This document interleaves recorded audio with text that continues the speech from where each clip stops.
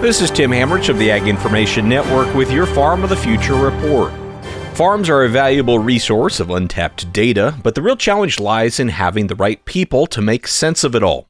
By combining the talents of human intuition and machine learning, Elliott Grant and his team at Mineral are doing just that. So we're entering a world where farms are generating these vast amounts of data, and I think one of our roles as Mineral is to help those farms and their advisors help make sense of that data and turn that into value for each farmer.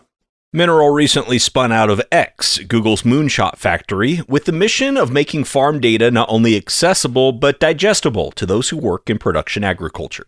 And this actually really falls into sort of the Google DNA you would expect a team coming from Google to bring, which is how do we organize this vast, messy, disconnected data set? So it could be satellite imagery and farm equipment data and government data sets and data sitting in thumb drives and in Excel spreadsheets. How do we bring all these data sets together and make them useful? And then secondarily, how do we build a layer of analytical tools on top of all of that so that the farmer or the agronomist or the seed advisor or the marketer can use this data and do something with it? Grant says utilizing the capabilities of the technology developed at Mineral will be critical in feeding our future generations. Learn more at mineral.ai. With the Ag Information Network, I'm Tim Hammerich.